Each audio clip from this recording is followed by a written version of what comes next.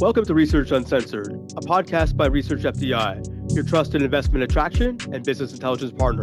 Join me, Bruce Tackefman, and my co-host, Amber Hunter, as we bring you behind the scenes with economic development professionals around the world. We're going to find out the real stories behind the project wins and get to know some of the top players in the game today. We would like to thank the Next Move Group for sponsoring today's podcast. Next Move Group helps small to medium-sized companies, communities, and organizations create economic growth through executive searches that assist economic development organizations with hiring quality EDO professionals. They also provide site selection services to manufacturers in addition to a suite of products designed to help ED organizations be successful. Welcome to another episode of Research Uncensored, joined by my co-host, Amber Hunter. Hi, Bruce. How are you today? Doing pretty well. We have a great guest today. We have the CEO of Invest Puerto Rico, Rod Miller, joining us today. Yeah, we are very fortunate that Roderick has agreed to come chat with us today. I'm very excited. He has a stellar resume in economic development.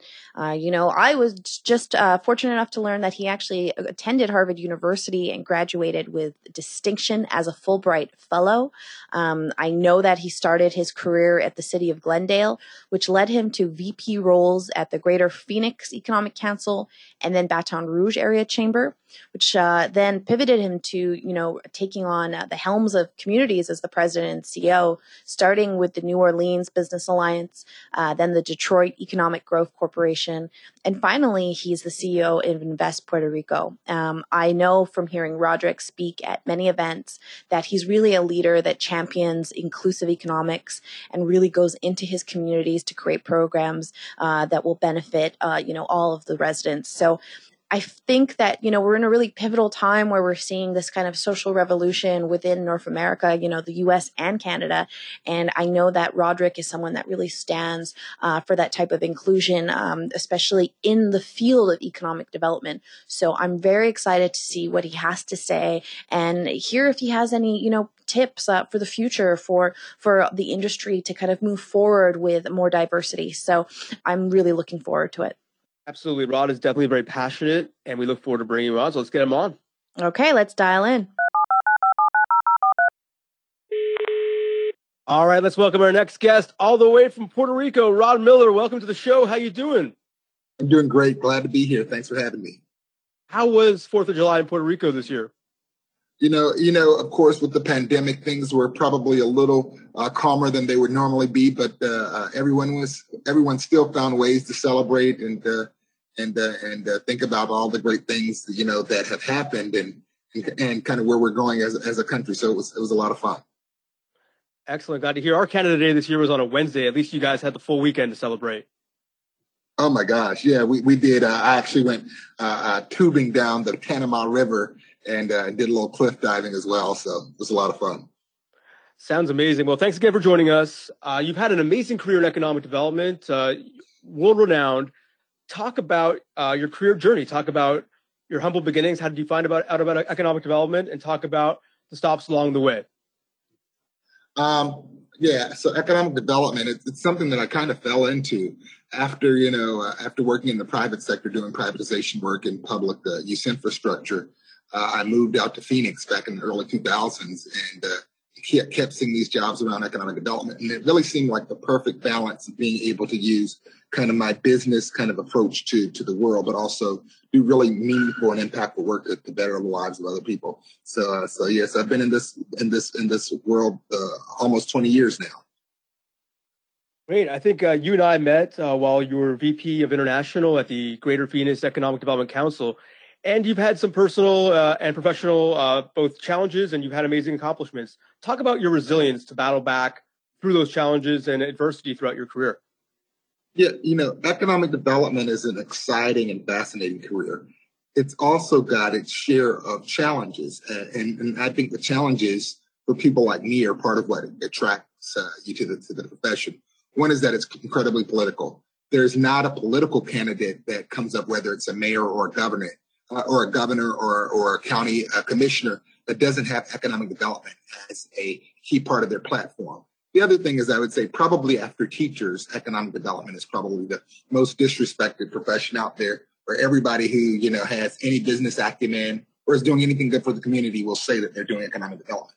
As a byproduct of that, economic developers are often under attack professionally because everyone has an idea about how to do it better and what the work should encompass and how it should do it. So that's challenge one, is that the nature of the very work is political at its core and requires a level of political adroitness in navigating it, and that presents a challenge.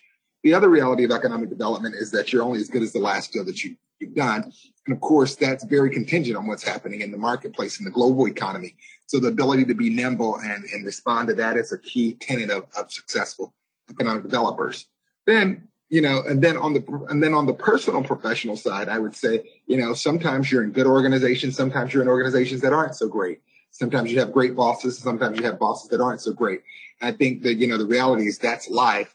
But the ability to kind of have longevity and success is the ability to pivot and see many of those challenges as opportunities. I think that would be one of the things that I would say has been at the core of my career, is that when there were professional challenges, whether they were political or related to the organization or boss that I had, I was able to really look at those things and say, what can I do to navigate these things in the best possible way? In every organization where I've worked, I've tried to optimize my own personal growth. So, for example, the Greater Phoenix Economic Council, I had 3 or 4 different roles before I left that organization. In other organizations that I've been in, I've done a variety of things. So trying to get the most out of the organizations and the most out of the role, and being able to be nimble and results oriented has been key. And then the last point I think I would add is that when you look at the personal side, life is not a straight, path. It's got lots of curves and edges. So in my case, whether it was my divorce or whether it was surviving cancer, those are all things that happen in the middle of you trying to work and be a professional. And the ability to have a level of openness and honesty to the extent possible with your colleagues and with your team around the things that you're navigating, and recognizing that, you'll continue to put your best foot forward. I found that the team around you will also support you in those challenging times.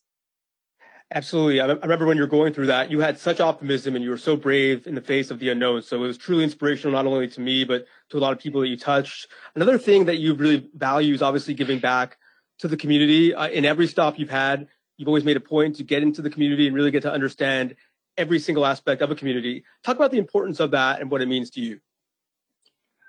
I believe the best economic developers, the most successful economic developers, recognize that you can't really contribute completely to a community without understanding a community. The way that you understand the community is being a part of that community.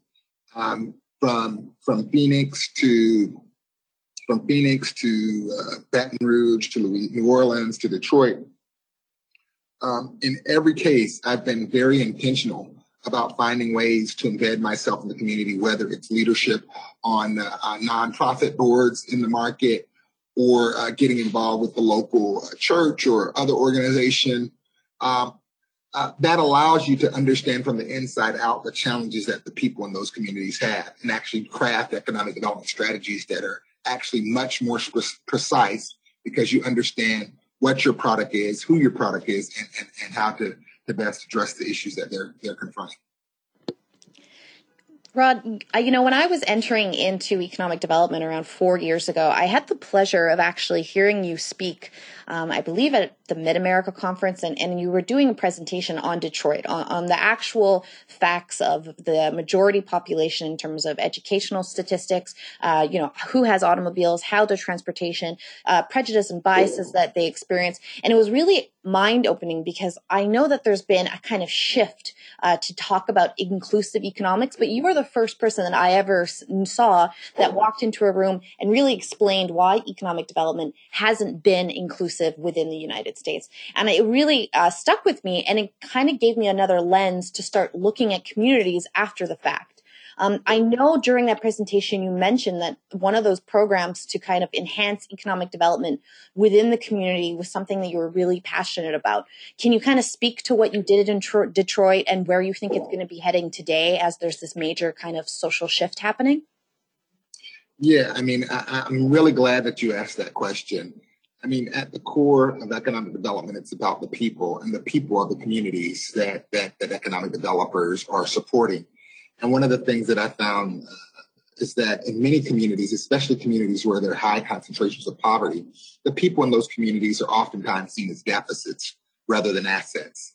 And I think that kind of frames the conversation and frames the approach to economic development in a way that's very paternalistic, and also in a way that oftentimes doesn't recognize the intrinsic value of people. Of course, the number one driver of investment decisions is access to talent, access to people. So a lot of the work that we did in Detroit was really focused on how do we actually make sure that the local population was able to fully leverage economic development tools. So one of the things that we did was a program called D2D Detroit, which focused on making sure that small and medium-sized companies in Detroit had access to procurement opportunities with the major companies, and it grew the spend from 500 million to over 800 million between small and medium-sized companies and large companies in the region in just 3 years. Another one of the programs, that I championed there was a program called Motor City Match. And Motor City Match aimed to tie property owners who had properties that were derelict or that had been out of business with emerging entrepreneurs, and also providing grant funding so that the community could be built up from within. So it's those kinds of efforts that really say, at the end of the day, a lot of the best solutions for economic growth and vitality are actually there in the community, but there needs to be some help to provide help those companies move forward and those businesses, entrepreneurs move forward. I think today's environment is very interesting. We see a lot of statements and a lot of the lip service to the idea of economic advancement and economic inclusion, because I believe it's politically fruitful for many organizations to do so. I think the reality of it is that the long-term success is not about a statement, but it's about dedicated resources over a long period of time. The challenges of economic inclusion weren't created overnight. The solutions won't be overnight, but with kind of focus, determination, and long-term perspective, you can definitely get there. And I think Detroit is a good example. We've seen tremendous progress in Detroit. That's not to say that there aren't still challenges there, and they are significant. But I would argue that the overall direction is moving in the right vein. Now, the next stop for you was obviously Puerto Rico. You could have been CEO of anywhere, and really Puerto Rico came out, and obviously it's a region with many challenges and opportunities. What about the job really attracted you to land there in the first place? It was the right opportunity at the right time. And what was attractive about Puerto Rico, there were a few things. One was Puerto Rico is probably the most distinct jurisdiction in the United States in terms of scale, capacity, and nuance. So you're talking about a place that is distinctly Latin American, distinctly Caribbean, and distinctly U.S. all at the same time. You're talking about a place that has kind of had the culmination of a lot of the challenges other markets that I've been in, whether it's the earthquake and hurricane natural disaster challenge that I saw when I was in New Orleans, or whether it's financial challenges such as the ones that the city of Detroit was going through when I was there. Puerto Rico kind of was a place where all of these things came together, and I felt like it was a great opportunity to kind of take the mix of experiences that I've had over the course of my career, actually do something very meaningful and impactful for this island territory. And what's interesting about Puerto Rico, so when you're talking about the value proposition of Puerto Rico, you're talking about a place that's where, it's in the heart of the Caribbean, almost equidistant from places in Latin America as it is to the mainland United States. You're talking about 35 by 100 square miles, so very, very concentrated area with, 3+ million people, and a large portion of the population being bilingual.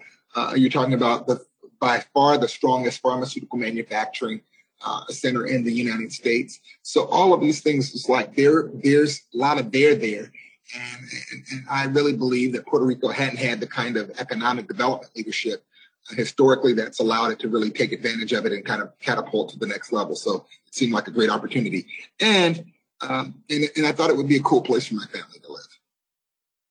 Excellent. Now, I noticed you recently signed Michael Gay out of Wisconsin to become your VP of Business Attraction. Have you had some challenges recruiting talent out there, or have you hired mostly locally, or have you looked mostly at the mainland for talent for your team? That's a great question. Our team is slightly more Puerto Rican than mainland at this point. It's about 60% of our team is from Puerto Rico, and about 40% is from mainland.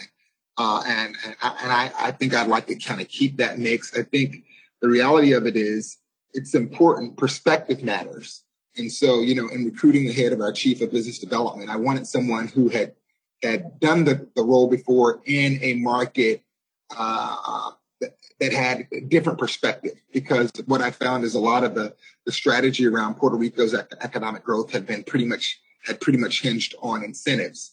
And while incentives are an important piece of the equation, there's so much more. So I wanted someone that could bring that global perspective. So we're really glad to have Michael Gay. But I'm a firm believer that when you hire for talent, there's no place that has a patent on talent. And so the teams that I've worked with tend to look like the places where they are, as well as a mix of others, so that there can be that diverse perspective.